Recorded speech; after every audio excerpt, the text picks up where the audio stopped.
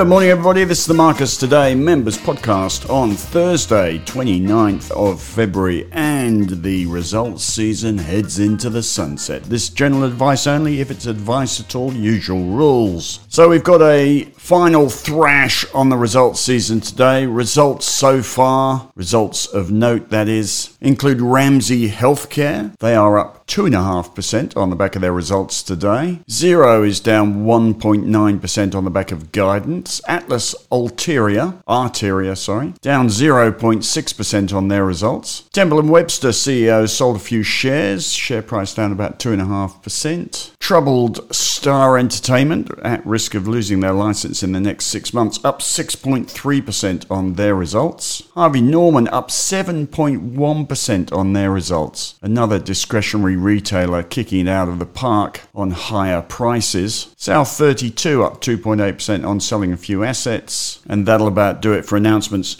One of the interesting things about the results season is if you look at the Reuters diary, there are 353 companies set to report results with estimated dates that haven't reported results yet. They have to get their results in by midnight tonight, and usually what happens is after the market closed today, there is under the cover of darkness a deluge of usually smaller company results from inefficient CFOs who haven't done the numbers in time and have left everything to the last minute. And there will doubtless be a list of stocks tomorrow that are suspended that haven't got their results in time. And there is also a school of thought that suggests that most smaller companies, particularly the smaller companies that only exist to pay salaries by raising capital every year, you know the ones. Most of them resources companies, explorers, but those companies are thought to all pop out their results at night on the last day and hide their light under the bushel, or rather hide their tree in the woods, with all the other little companies that are doing nothing and don't really want to get noticed, so they all drop out their results at the last minute whilst everybody's in bed and hope they don't get noticed when everybody wakes up. So there will be an absolute smashing of results later on tonight. This is the way the stock market works. Apart from the results today, there are a whole load of ex-dividends today. Stocks we hold, PME and Medibank, both ex-dividend today, and there are a host of others as well, from Corporate Travel, Jumbo Interactive, and tomorrow ex-dividend Sonic Healthcare, ASX, Mineral Resources, to name a few, and the dividends run into next week.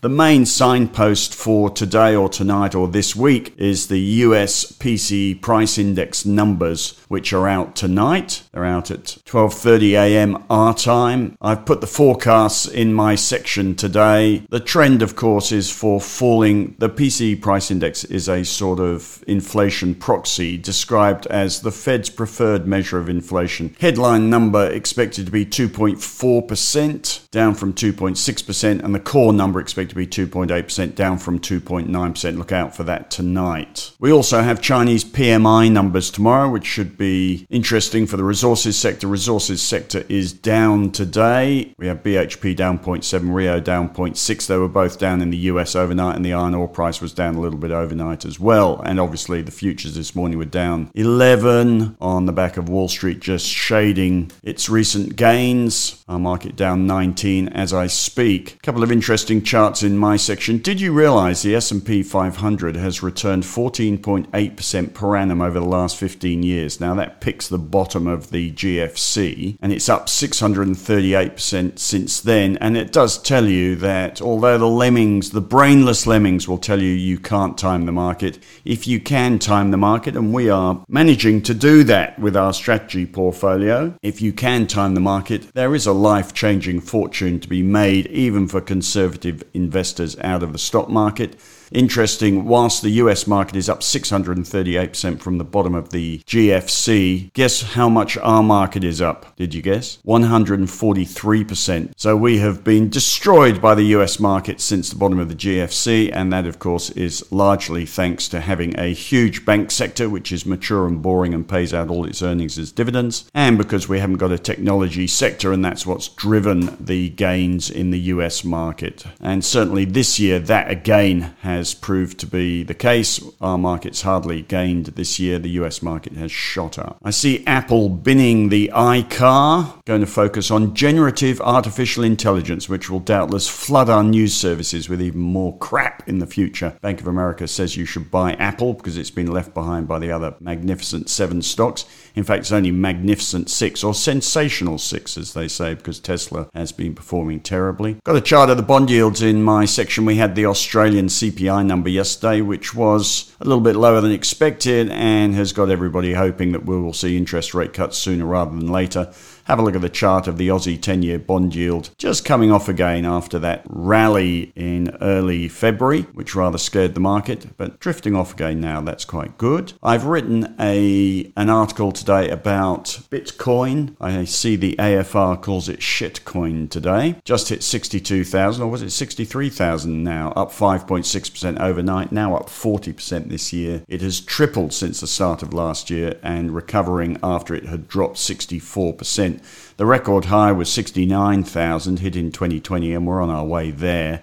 And it's the new US exchange-traded funds that have driven it this year. I'm kicking myself for not being on the ball and being there when these ETFs got approval, because it's like the gold ETF. You've got a commodity with limited supply. Gold production adds about 2% to total gold ever dug up in the world every year, and it shrinks by about 2% per annum as well with gold usage in electronics and jewelry and that sort of stuff. So the block of gold, which is 20.4 meters by 20.4 meters by 20.4 meters, all the gold ever dug up in the world ever, that is a static amount of gold that almost never moves. And in March 2003, the gold ETF came along and bought a cube of gold, which was just investors, because gold was very much like Bitcoin. It's for a standard investor, it's very hard to get hold of without getting your head around Bitcoin and wallets and dealing with people you don't know. It was similar with gold, and gold had problems that you couldn't store it. You actually had to buy physical gold, and you had to put it somewhere and hope you didn't get nicked. So it was difficult for people to get an exposure to gold. So the gold ETF came along and bought a chunk of this block of gold and, of course, drove the share price. So it was self-fulfilling in the end, and this is what's happening with Bitcoin. Bitcoin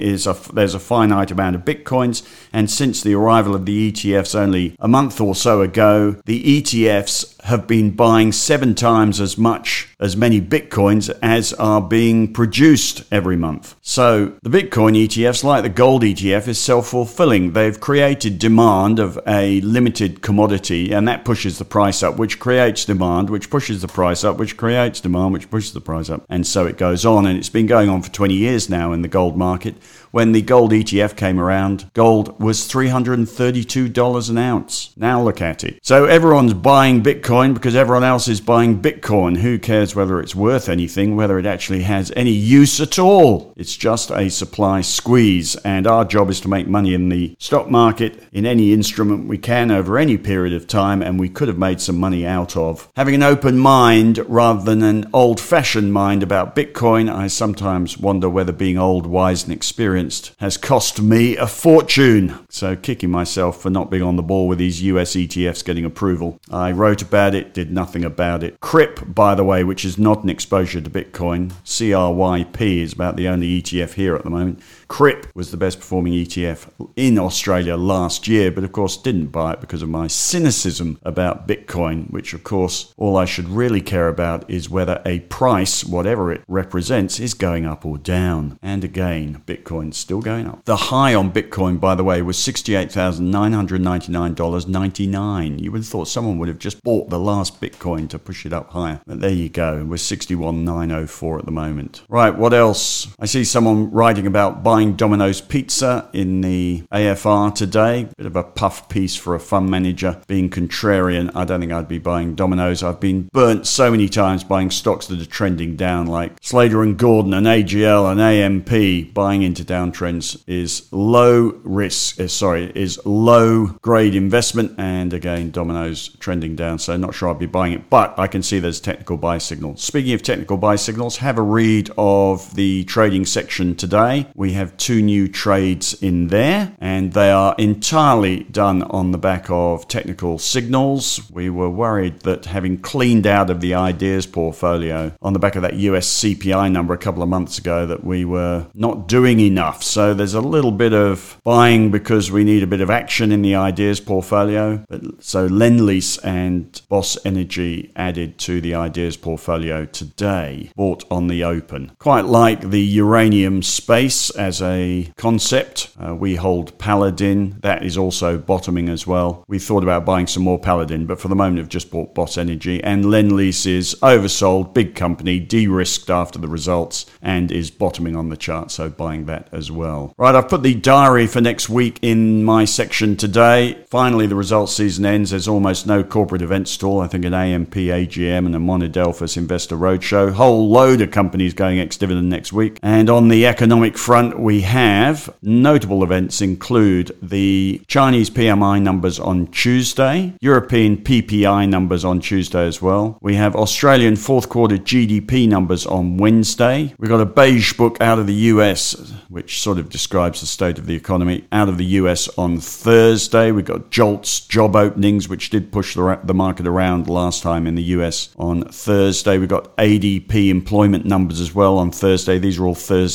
Wednesday night US, Thursday morning our time. So we're running into jobs numbers is the main thing next week, US jobs numbers, and those will be out on Friday night. We also have a European Central Bank decision. We also have Powell on Thursday talking to sitting in front of the Senate Banking Committee with his semi-annual testimony on the state of the economy. And lastly, we have Biden doing the State of Union address on Friday. It'll be interesting to see if he can remember or read his words. So a little bit going on the economic front next week, and on the corporate front, just a load of dividends, basically. Well, that's about it for today. 2 new trades today. Market just losing its shine, losing its momentum. US results season's over. Our results season's over. Ex-dividends will chew away a little bit at the market. Once we've got through a few of these ex-dividends, we've already identified a few stocks we'd like to let go in the income portfolio, in which case we will reweight probably into the banks ahead of the banks results season coming up. Still happy to be holding the strategy portfolio and be fully invested there. I see the FANG down a couple of percent today. We'll just keep an eye on whether big tech tops out. FANG down 2.5% today. And that's about it. If your company hasn't reported yet and they come out tonight, watch out. You have a good day. We'll be back tomorrow.